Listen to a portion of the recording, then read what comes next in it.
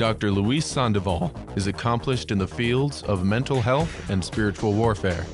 A medical doctor, board certified in neurology, psychiatry, and family medicine, he is also a psychiatrist for the Roman Catholic Diocese of Orange Ministry of Healing and Deliverance. Now, Dr. Luis Sandoval. All right, folks. So welcome to Virgin Most Powerful Radio. You are listening to the Dr. Luis Sandoval Show. Always a pleasure to be here with our Catholic audience on Virgin Most Powerful Radio. Listen, folks, I've been getting all these messages from people asking me.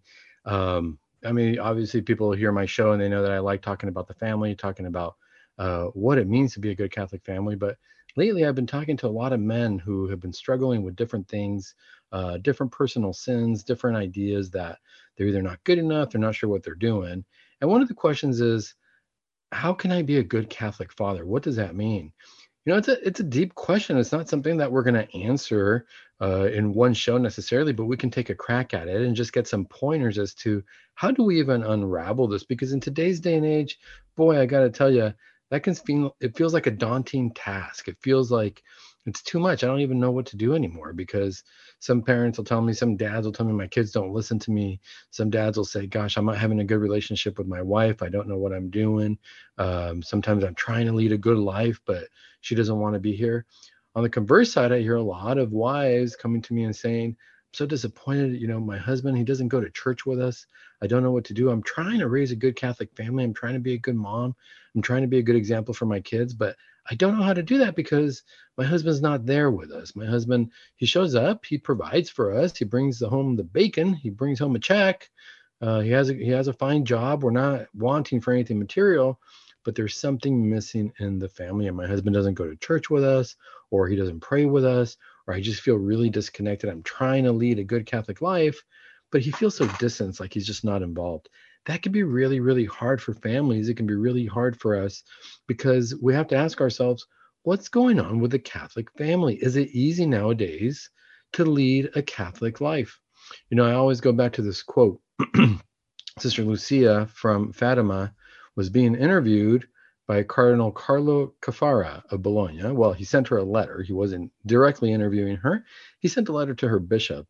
And he said he wasn't sure if he was going to get a reply from her. And the reason he sent a letter to her and wanted to get her input on the family was because at the time, Pope John Paul II had given him a job. He told him to establish the Pontifical Institute for the Studies on Marriage and the Family.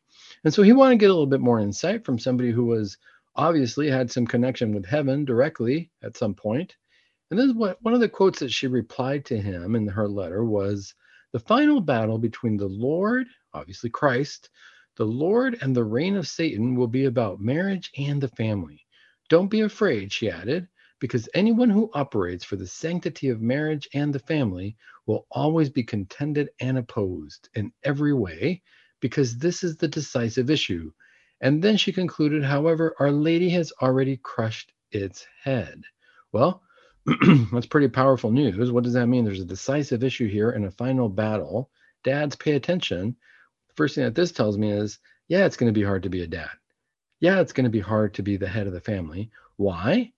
Because there's a battle and somebody's going to try to confuse us, or someone's going to try to make us feel insecure, or someone's going to play on our emotions and make us feel like we're not good enough, or we're not loved, or you know, we should be more overbearing or something. Regardless of the situation, there's going to be some confusion there that we're going to have to fight off. Here's another prophecy. If you're into prophecies, Our Lady of Good Success, 17th century. Now, this apparition of Our Lady of Good Success was not approved by the Vatican itself. The Vatican has 16 apparitions it has approved, but there are many apparitions of Our Lady that have been approved by the local ordinary or by the local bishop. Our Lady of Good Success is one of these cases where the local bishop approved this apparition. And let's listen to one of these quotes. Let's listen to one of these prophetic messages that Our Lady gave us. It says, thus I make it known to you that from the end of the 19th century and shortly after the middle of the 20th century, the passions will erupt and there will be a total corruption of morals. As for the sacrament of matrimony, which symbolizes the union of Christ and his church, it will be attacked and deeply profaned. Freemasonry which will then be in power, will enact iniquitous laws with the aim of doing away with the sacrament, making it easy for everyone to live in sin and encouraging procreation of illegitimate children born without the blessing of the church. In this supreme moment of need for the church, the one who should speak will fall silent. Now, folks, I don't know who the one who shall speak is, but this is what I do notice. This is a prophecy directly about the breakdown of the sacrament of matrimony, and Our Lady calls it the supreme moment. Supreme. Sister Lucia said it was the final battle that was going to happen, and it was going to be an attack on the family. Very similar prophecies. I like to look at a few words, though, because sometimes when we hear final battle, we think, well, that's something that's to come. We're waiting for this. But this isn't a battle that we're waiting for. We need to look at what else can final mean? Does it mean last? If we think like heaven, there is no time in heaven. There is no last. There is no first, right? Our Lord said, I am the beginning and the end. We live in heaven, lives in eternity. So final, to me, I started looking at some synonyms for final. What else could it mean? It doesn't just mean last. It means decisive, irrefutable, definitive, absolute. Remember, Our Lady of Good Success said, this is a supreme moment. It's definitive. It's the battle. It's the battle that's been going on from the beginning of time. And that's important to consider. Why? Because if we're going to ask ourselves, how am I supposed to be a good Catholic dad? What is it that I'm supposed to do as a father? We need to understand, what is my role in salvation history? What does this even mean? When God made man and woman, what was my role? What was going to happen? Well, point number one, we have a mission from God. Understand that being a Catholic dad is a mission from God. It's not just something we made up. It's not just something we decided, oh, we need to create this family structure. It's not something that the president said, this is how you are a good dad. Notice that there are no presidential laws on being a good dad. There are legal issues when we're not good dads. And when we go through divorce, and we're going to talk about that in a little bit, and how we figure out our role sometimes when things go wrong. But before things go wrong, we need to understand the structure of the family came from God. Being a dad and being a mom and having a family, it's a mission from God. How do we know? If we're going to be Catholic, let's go back to Scripture. Let's understand Genesis chapter 1, verses 27 through 30, So Genesis 1, 27 to 30, let's look at how God created man. What did he say? What does the Scripture tell us? It says, God created mankind in his image. In the image of God, he created them. Male and female, he created them. God blessed them, and God said to them, be fertile and multiply. Fill the earth and subdue it. Have dominion over the fish of the sea, the birds of the air, and all the living things that crawl on the earth. God also said, see, I give you every seed-bearing plant on the earth, and every tree that has seed-bearing fruit on it, to be your food. And to the wild animals, all the birds of the air, and all the living creatures that crawl on the earth, I give all the green plants for food. And so it happened. Okay, this is just the mission part. This is not even, we haven't gotten into the role of the family yet. What we know, though, is we have a mission. First thing is, and this is probably the most powerful part of all this, that this is a part that needs to give us a little bit taken aback. A lot of people read this and they realize, oh, yeah, God said be fertile and multiply. That's what he said to the woman and the man when he made him. And remember, this is Genesis chapter 1. We're going to get into Genesis chapter 2 in a little bit. But Genesis chapter 1, yeah, be fertile and multiply. That's our mission from God. True, we can look at that. However, let's back up a little bit. Let's start with the fact that it says God created mankind in his image. In the image of God, he created them.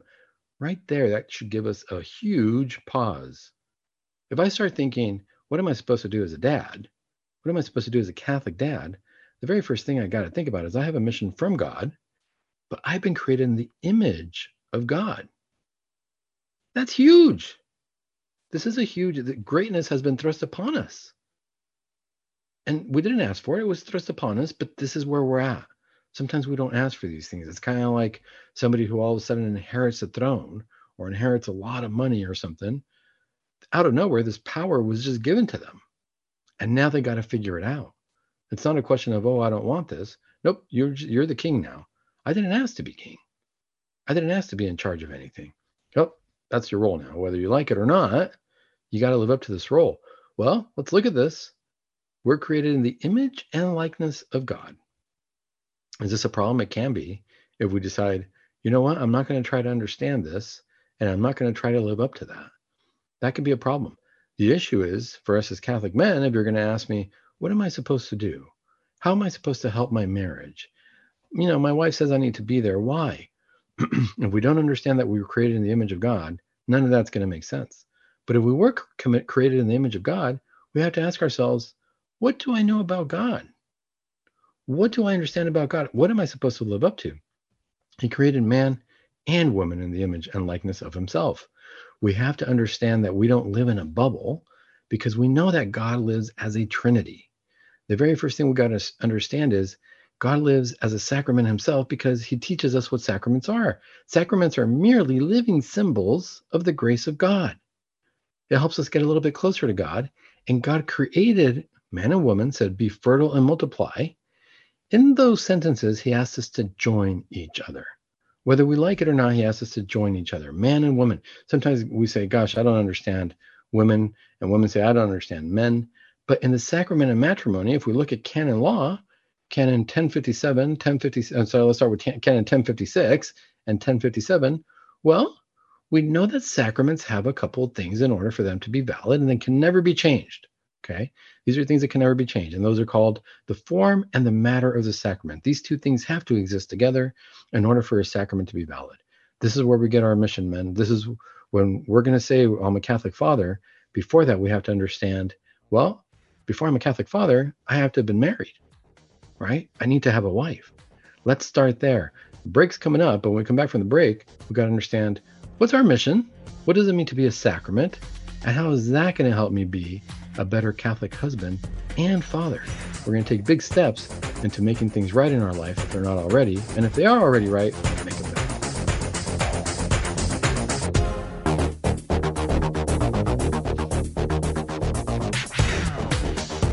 All right, folks. Well, welcome back to Virgin Most Powerful Radio. You are listening to the Dr. Luis Sandoval Show, where we talk about being Catholic. We talk about our Catholic health, our mental health, our physical health, and our spiritual health. And like I always say, in order to be good Catholics, we got to think like Catholics. In order to live like Catholics, in order to be Catholic.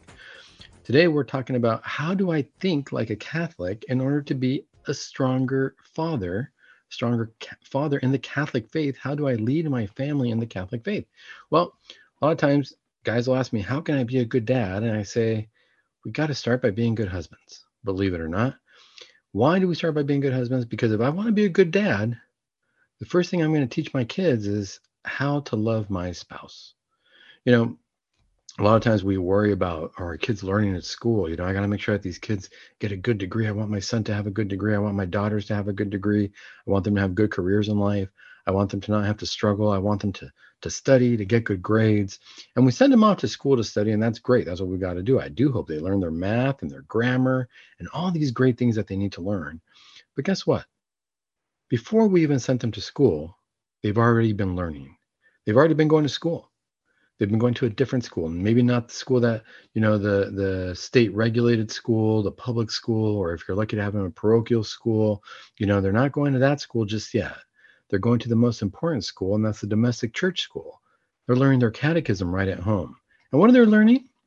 They're learning what the sacrament of marriage is all about. They're learning how a husband loves a wife, how a wife loves a husband, because they're seeing how mom and dad interact. Why is this important to consider? Because before I can think about being a good dad, I got to remember, before those kids were there, I promised to love my wife.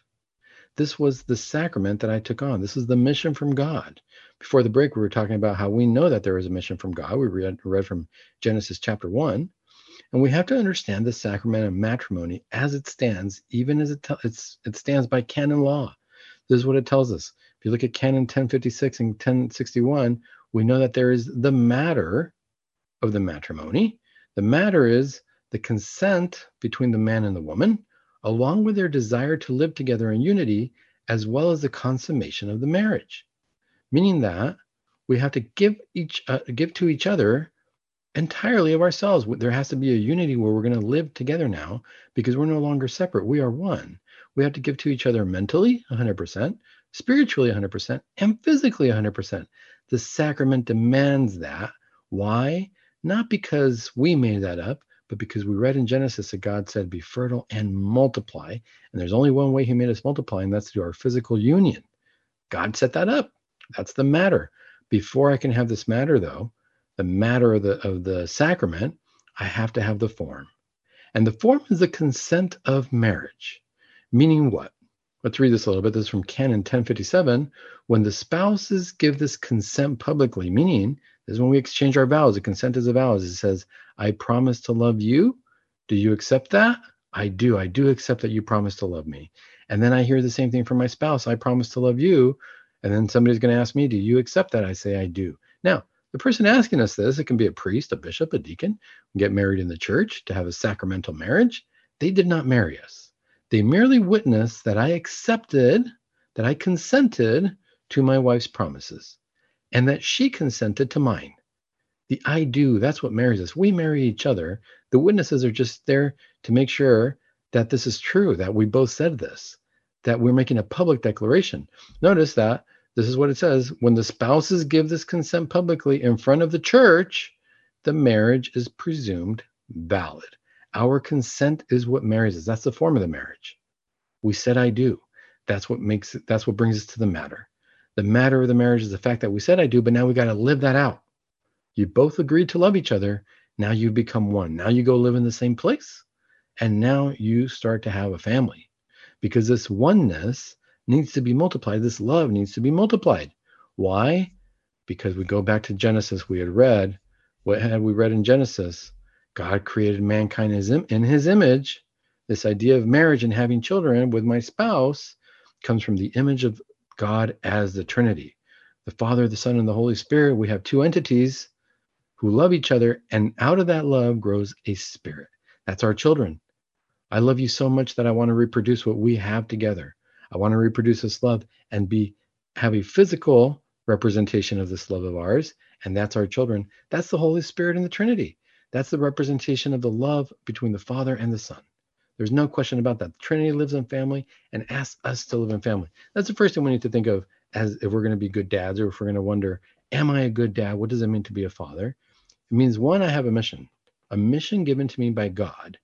And this is why I take a step back and say, we got to remember, if this mission was given to me by God to live in a sacramental life with my wife, it's a vocation, a calling from God. Let's take a step back and think about what that means a little bit. A lot of times I think people have a vocation to a wedding. A lot of times people really feel like they're called to have a wedding, and they put a lot of effort into this one day. It's a big day. There's no question about it. It's the start of the sacramental marriage. But people focus so much on the wedding day. I've got to have the right dress. I've got to have the right tuxedo. We got to have this right cake. We got to make sure that everybody's impressed with our wedding. I got to have an impressive wedding. I got to make sure that everything's expensive and put a lot of money into it. This is important for a lot of people to have a very lavish, rich wedding. And that's great. I have nothing against that, so long as you understand what the wedding means. If you're really worried about this one day, what I would ask is, okay, what does this one day represent, though? Do you understand that this is going to be for the rest of your life? Are you preparing for the sacrament of marriage, or are you preparing for a wedding day? That's really the question to ask, because when I look at what's going on in society, weddings are easy to come by. I can be drunk somewhere in a town and go to the local chapel. You know, there's towns where there's a lot of gambling and a lot of different things going on, and you can be drunk and you not even be thinking correctly. You could be under the influence of alcohol, go to a chapel and say you want to get married to somebody you just met. There'll be witnesses there, and they say, yeah, you guys want to get married? I can't stop you. Go ahead, let's get married. You get married? Nobody thought twice about it, right? They let you sign the paper. It's just a paper after all, to many people. You can get married under those circumstances too. My question is that a true marriage? Is that a valid marriage? Was that a marriage with the intention that I'm going to live out a sacramental life, a vocation? Did I feel called to this by God? This is where the decision comes in.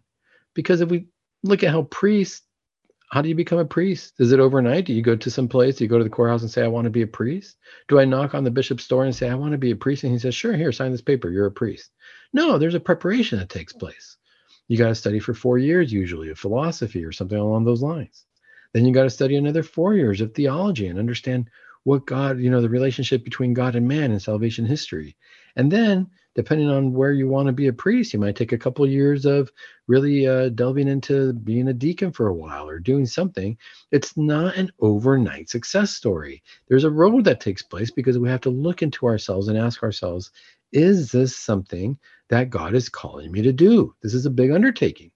Well, same thing if you want to be a nun, you have your postulant year, your novice year, you do your primary vows, your junior vows, and then you do your lifelong vows. It all depends on where you join and how they set up the structure, but you don't do this overnight. It's a process. It's a process to become this, to ask yourself, is this a life that God is calling me into the church? When was the last time we talked about marriage that way? When was the last time that we said, hey, you got to have a novitiate year?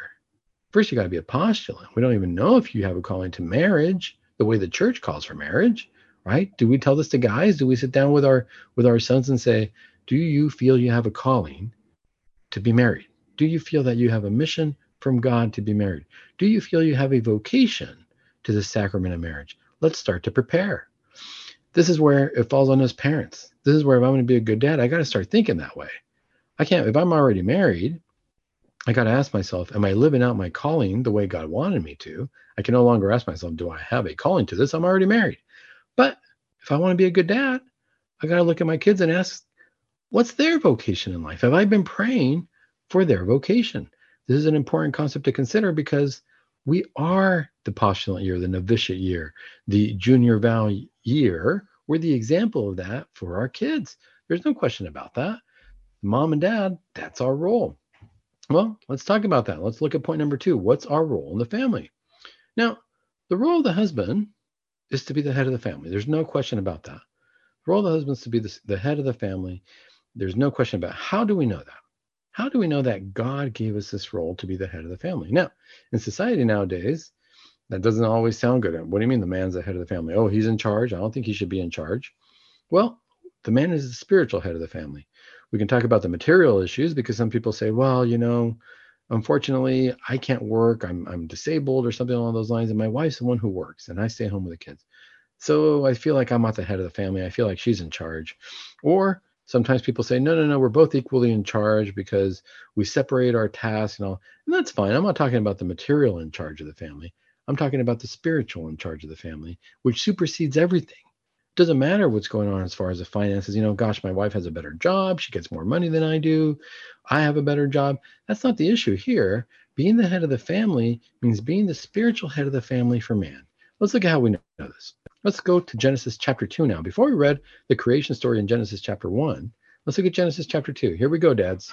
Genesis chapter 2, verses 7 through 8, it starts with, then the Lord formed the man out of the dust of the ground and blew into his nostrils the breath of life, and the man became a living being. The Lord God planted a garden in Eden in the east and placed there the man whom he had formed. This is before he made Eve. First, he just made the man. He made the man first. Does that mean more important? Oh, check it out, wife. Got to talk to my wife and tell her, look, I was made first. Doesn't mean that in the spiritual world. Let's look at what this means. First, we know that God formed us. I did not exist at one point. God formed me in my mother's womb. Okay, we can look at the Genesis story and say, well, yeah, he made him out of the dust of the ground. Sure. But he's made us to, as we saw in the first verse from Genesis chapter 1, be fertile and multiply. He made us in his image. He made us co-creators. We have children now. We can help to create life. We help because we help physically, and God puts the soul in our child at the moment of conception. This is where the sin of abortion, it's a big deal. We know that there's a soul there. We know that there's a person there from the moment that the child is conceived. So from the moment I was conceived, God gave me a soul. And he is the one who blew life he gave us the breath of life. It says he blew into his nostrils, into the man's nostrils, the breath of life. And that's when man became a living being. Our breath comes from God. That's our soul. The breath comes from God, and that's what makes us alive, as long as we keep our soul alive. He puts us in the garden. Okay, let's keep going. So that was Genesis chapter 2. That was verse 7 through 8. Let's fast forward a little bit. Genesis chapter 2, verses 15 through 7. The Lord then took the man and settled him in the Garden of Eden to cultivate and care for it. to cultivate and care for, is what it says. The Lord gave the man this order. You are free to eat from any of the trees of the garden, except the tree of knowledge of good and evil. From that tree you shall not eat. When you eat from it, you shall die. This is important to consider. Why is this important to consider? Because God put man in the garden. He gave man this order. He let us know that if we eat of this tree, we shall die. And at this point, he has not yet made the woman. Is that important? It is very important. We're going to see why when we come back from the break.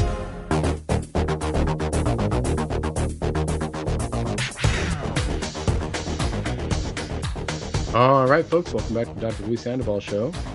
Today, we are talking about how can I be a good Catholic dad? It's a great question. You know, it's not an easy answer. Before we can even get to how we do it, we have to understand what it means to be a Catholic dad. We've been talking about our mission. We've been talking about the fact that God made us. That's huge to begin with. Believe it or not, something we take for granted. Well, yeah, God made me. God made me in his image. And that's something I need to live up to. We were talking about that earlier in the show. And before the break, we were talking about what is my role in the family? How do I know my role? We were looking at Genesis chapter 2, and we were looking at the fact that God made man before he made woman, and the order to not eat from the tree of the knowledge of good and evil was given to Adam before Eve was made. This is a big deal. Why is this a big deal? Because how was Eve supposed to learn about this? It doesn't say in the book that, God made the woman, and then that's when then he told her about this. No, God made the woman. It doesn't tell us that God told her anything about this rule. It was up to Adam. He said, Adam, I'm putting you in charge, and you're the one who needs to tell Eve what to do here. Not because it's your rules, not because you're setting the standard, but because I told you to do that. And you got to let her know this is what God wants from us. That's a big deal, guys. This goes down to us as well. If I'm going to lead a Catholic family, if I'm going to be the head of the Catholic family, I have to be listening to what God is telling us. What does God want from us? What does God need from us? What is God telling me I need to do to lead the family? And I need to convey that message to my wife. I need to know what's in my heart, and that my heart is pure, and that what I'm getting is a mission from God, that I'm getting the word from God in order to fulfill my role, so that I can convey that to my family. That's a big deal. That's a big spiritual deal. This is when you're the spiritual head, it's a huge responsibility. It's a responsibility that we really don't want. How do I know we don't want that responsibility? Because in order to get there, well, we're going to talk about what we got to do in order to get there, but we really got to get in tune with what God wants from us. Let's understand this a little bit more, though, because people aren't going to like hearing, sometimes wives aren't going to like hearing, oh, so you think you're better because you were made first, or because God gave you this, so that's what puts you over me? It doesn't put me over you. It gives me the role that I need to lead this family, and I need to listen to what God's saying and convey it to the family. That's a big deal. It's also a big deal because I need to get my wife to love me in that way and trust me enough that what I'm doing is what's good for our family. All right. So God gave this information to Adam.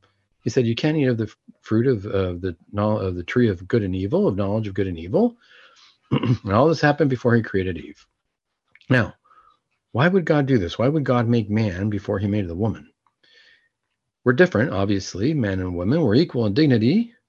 We're equal in dignity before the eyes of God because he created both of us in his image and likeness. So I need to respect that. I need to look at my wife and realize she was created in the image and likeness of God, just like me.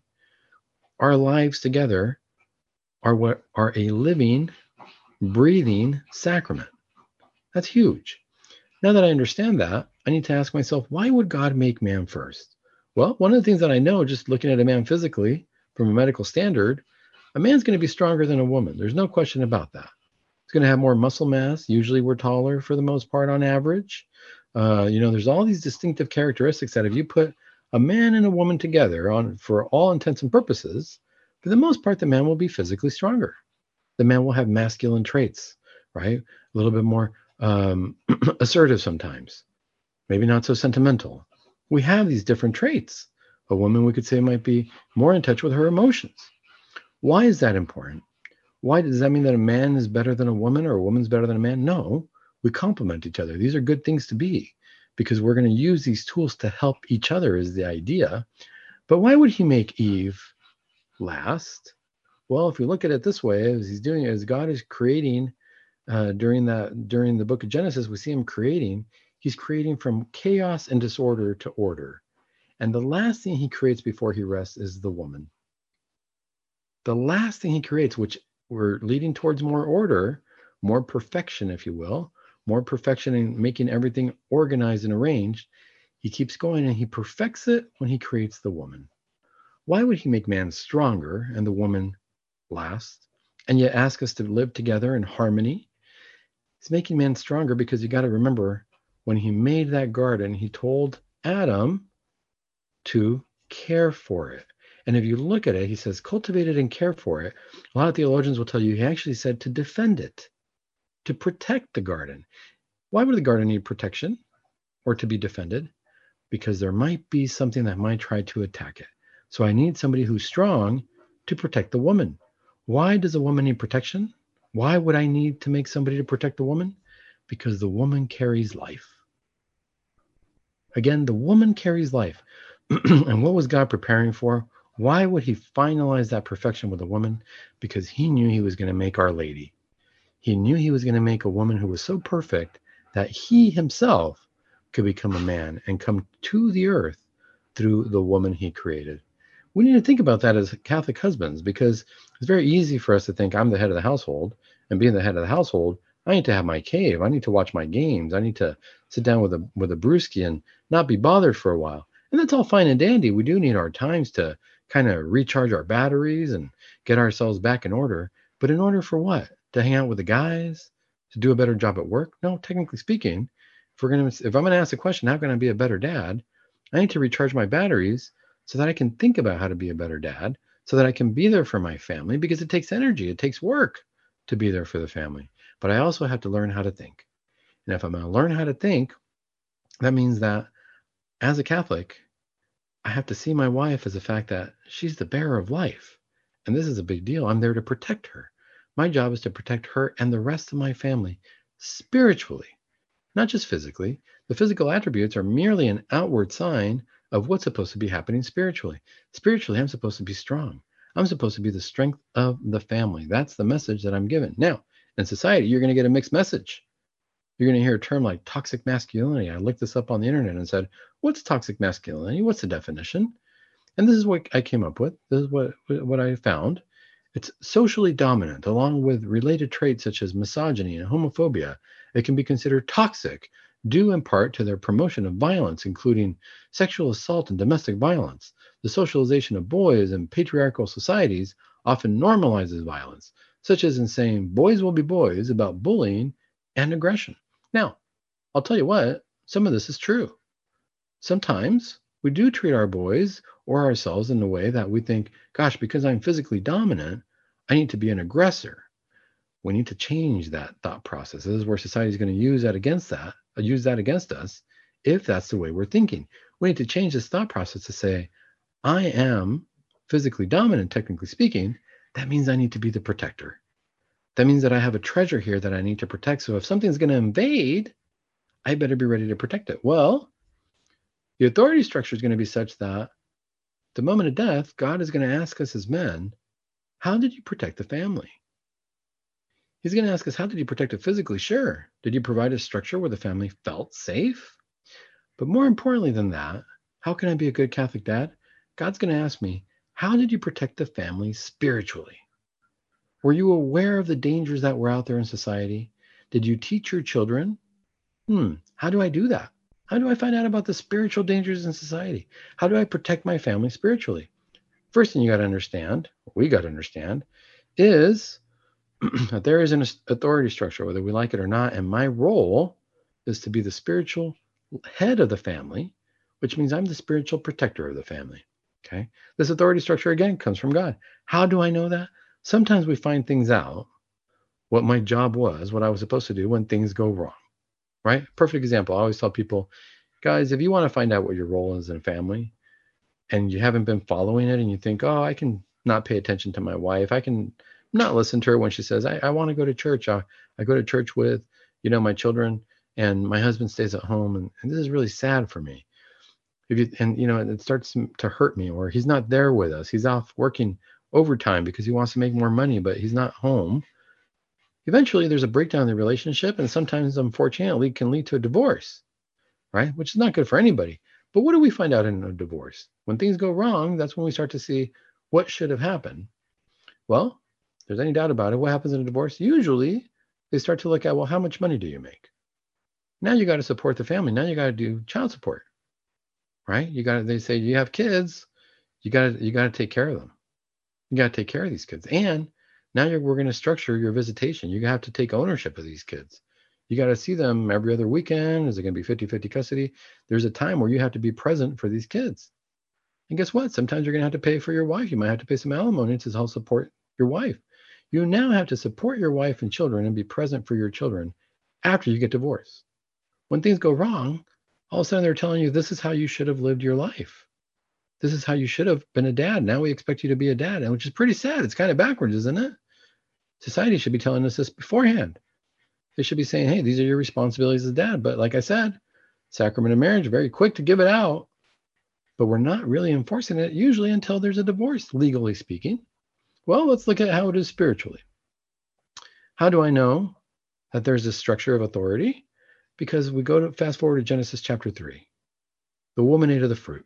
The man ate of the fruit with her. And what happens then? Well, let's read it. Chapter 3, verse 9 through 12. It says, the Lord then called to the man and asked him, where are you? He answered, I heard you in the garden, but I was afraid because I was naked, so I hid. Then God asked, who told you that you were naked? Have you eaten of the tree of which I have forbidden you to eat? And then man replied, the woman who you put there with me, she gave me the fruit from the tree, so I ate it. Okay, things go wrong. Well, it's her fault now. It wasn't my fault. It's her fault. But here's what we need to look at. From a spiritual perspective, what happened here? Did God say, hey, Eve, you ate from the fruit of this tree first. What's going on? You should have known. You should have heard from Adam that you weren't supposed to do this. Why'd you do this? No.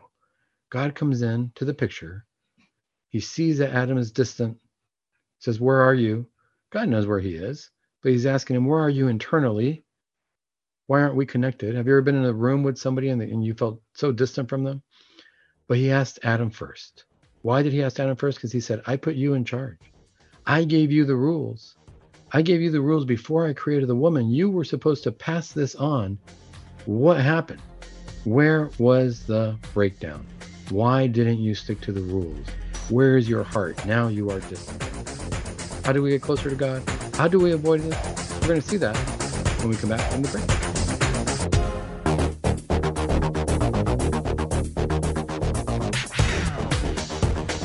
All right, folks, welcome back to Virgin Most Powerful Radio. You are listening to the Dr. Luis Sandoval Show.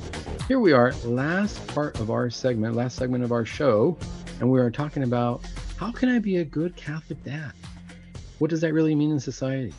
Well, we've been talking about a few things before we can even get to that, and we might have to do a two-parter here because there's a lot to unravel. We have to understand, what does it even mean to be a dad? And we said, hey, in order to be a Catholic dad, I'm assuming we have a Catholic marriage. We were in the sacrament of marriage, and we got married, and now we have a wife to take care of. Before I can be a good dad, you got to be a good husband.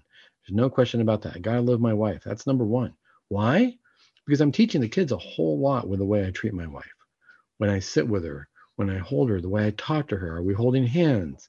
Do the children see that we love each other?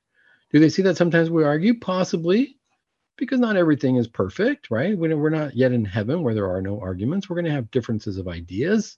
But if we do have an argument, do we come back and do we tell the children, look, mom and dad can argue. We're going to have different ideas, but we're always going to get back together. We're just trying to figure things out. Trying to figure out how your mom thinks. She's trying to figure out how I think.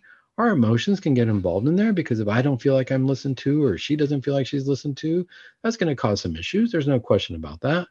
But we come back together and we hold each other together because we are married. The children are going to see that. They're going to learn a lot just from that. If there's a lack of peace among the life of our children, the first thing I would say is, am I there for my wife?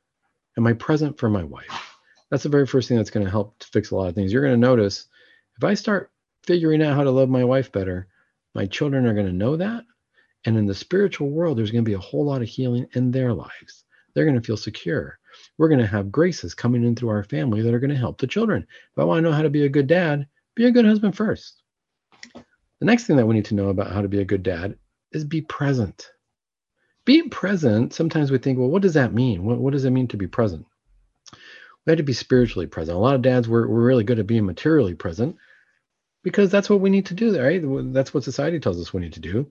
I need to make some money, bring home some bacon, make sure that my kids are well fed, right? And make sure that we have the material goods we need. And I feel like I did a good job as a dad.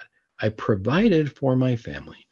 Well, we know that we're supposed to provide materially, but like I said, sometimes we can't always predict what's going to happen. What if I get disabled, lose my job? And let's say that the wife is making more money or she's the primary breadwinner for whatever reasons. Does that mean that, oh, well, I'm not the head of the family now? I don't have to be present anymore because I'm less than that. My wife is providing the material goods. No, our job to be the spiritual heads of the family is there regardless of what's going on in the material world. What does it mean to be present spiritually? We got to look at that because that's where we got to start. Sometimes we used to watch old movies where they used to say, oh, the man was a strong, silent type. We do have to be strong, but our presence is never silent. Let me give you an example. What does it mean to be present? On the one hand, if we look at it on the surface, it just means to be there. That's pretty self-explanatory and simple, right? To be at the home.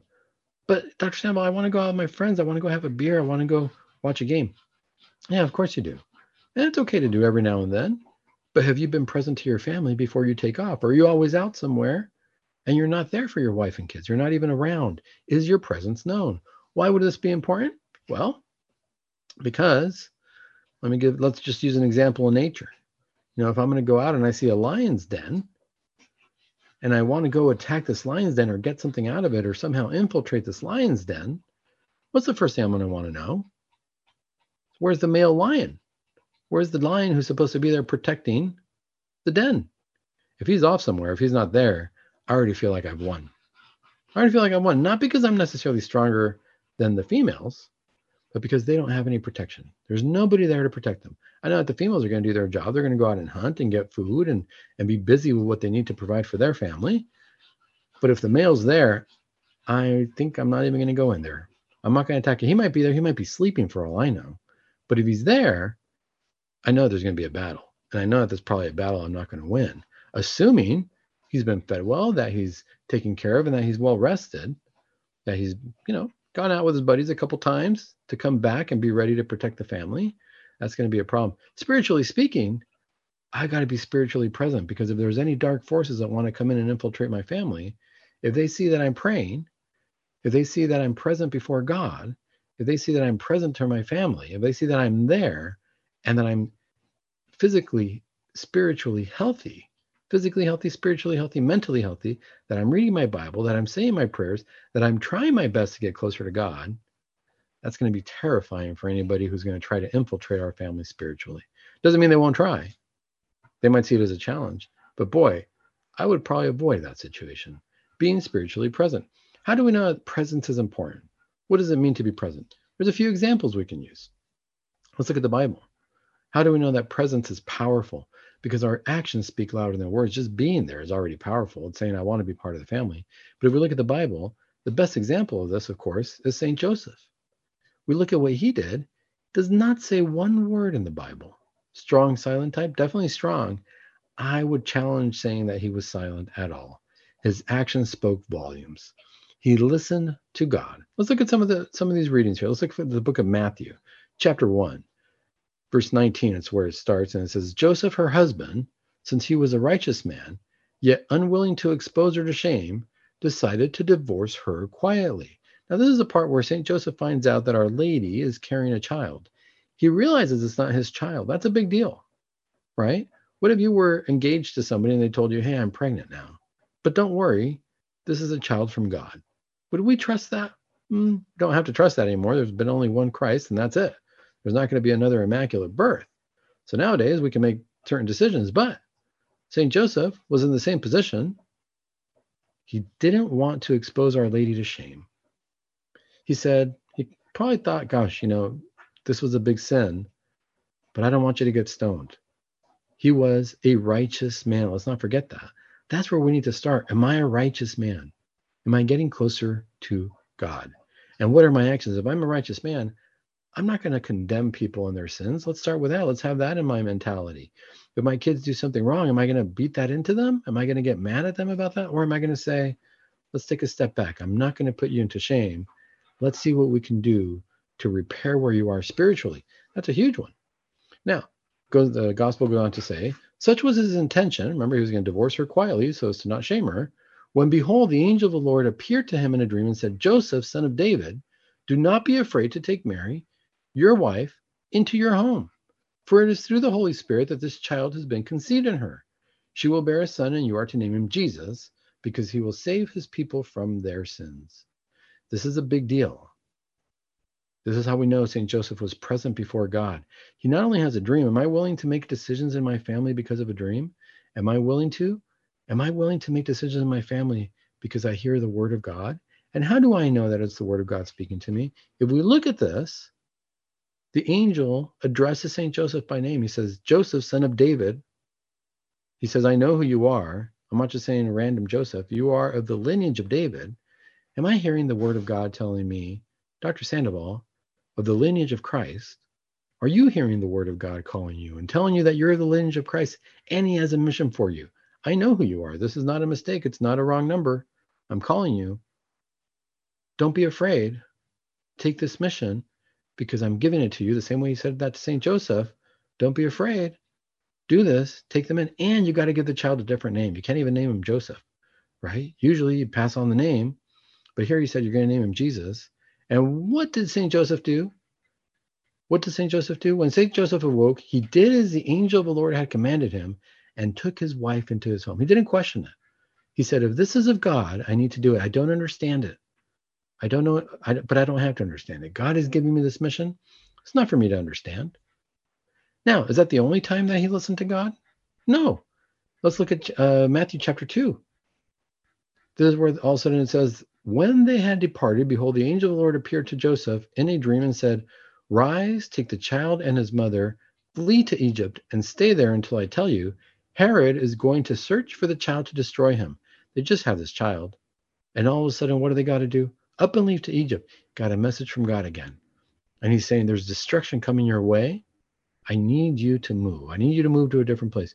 Are we ready to listen to God like that and take action? This is where we are men of action, men of presence. Again, St. Joseph has not said anything at this point, right?